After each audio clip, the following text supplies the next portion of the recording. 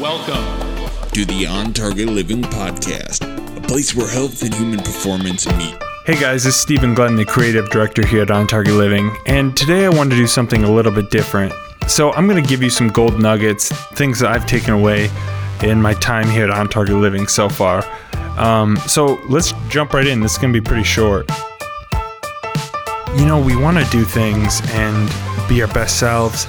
And, you know, sometimes we just got to step back and say, you know, am I really doing everything I can right now that I should be doing that doesn't really cost anything, that doesn't really require that much? So, you know, get back to the basics. How am I resting? How am I eating? And how am I moving?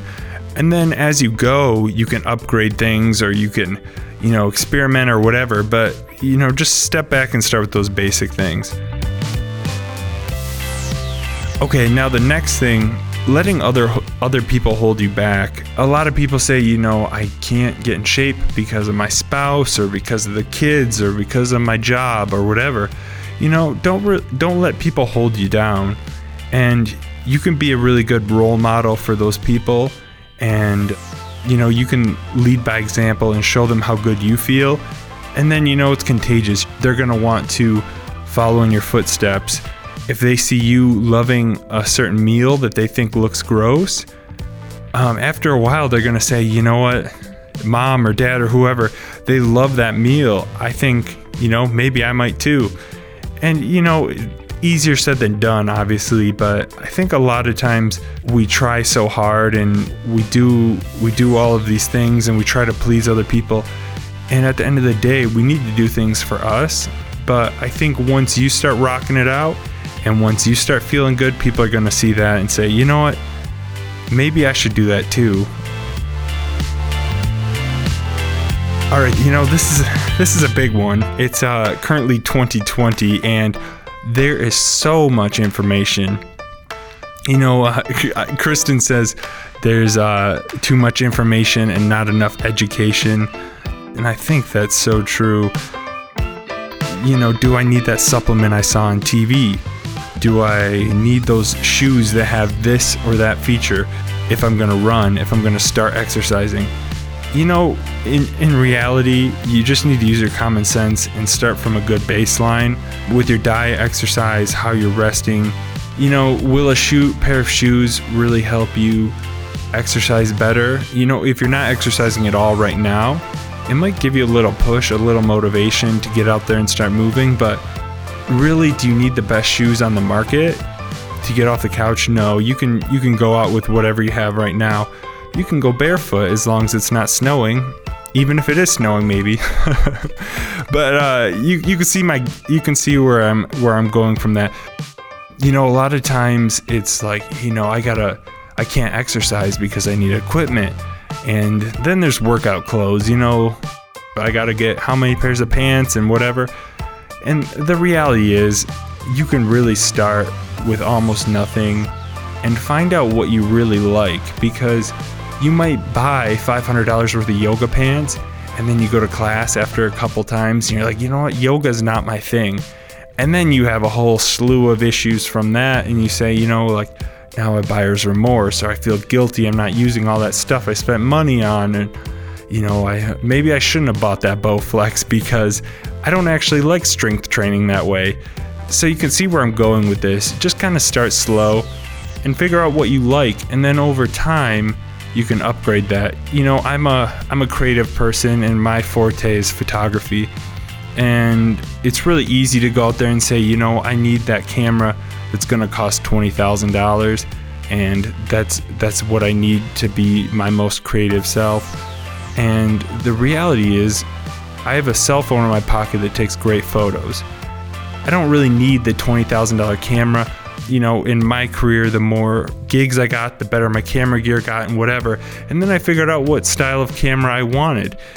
So you could kind of see as you go down the path, if you love paddleball, you know, you can get a better racket and better shoes and whatever once you figure out that that's your thing, or you love running or whatever, then you can go down that road.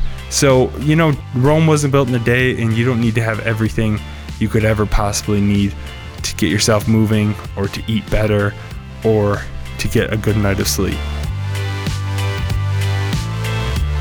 All right, this next one is huge for me, and it's taking control. You need to stop being reactive, and you need to take control of your outcomes. So you can't decide what the weather will be like tomorrow, or if someone will say something rude at work, if your partner or your kids start their day off wrong. Don't let that get in the way of what you're going to do today, because the only person you can control is yourself. And I know things are going on and it's easier said than done, but I always say you can't worry about what you can't control, but you can control more than you think. So if you set yourself up to have great outcomes, you're ultimately going to head down that road. If you wake up first thing in the morning and you make your bed and you have a glass of water and then breakfast comes and you eat oatmeal on the run and you're feeling good, and you might be listening to some music and whatever, and your day's great and everyone's smiling, have a good time. Imagine how the rest of your day is going to go. So setting yourself up for success, goes a long way. A lot of times we come up with these excuses of, I just can't exercise today. I have had a hard day at work. My boss said this or did that. Those are all external things that happened to you. So you can decide, I'm going to let those define how my day goes, how my evening goes, whatever. But really, if you just step back and say, I need to do this for me, taking a 10-minute walk, getting outside, that's going to do wonders for me. It's going to set me up for having a better evening. My mental health will be better. All of those things. I'm not going to regret eating a little bit extra at dinner because I moved my body. So you can kind of see where I'm going with this. If you set yourself up for success and you take control and you stop focusing on what happened to you and actually go out and take control, that's going to go a long way towards your success and your outcomes long term. All right, guys, so this has been really fun. I've got one more gold nugget for you. Don't stress things so much when it comes to resting, eating, and moving. We give you tons of information, what to do, what not to do. And the thing is, it can be overwhelming. It can be daunting. There's a lot of pressure. Am I going to live a long time? Am I going to be healthy? Will I lose weight? Will I gain weight? Will I live to see my grandkids' prom day? We have all these things that we put up. We have this pressure in our head that can be daunting. And we do this with health, we do this with finance, we do this with love, we do this with everything.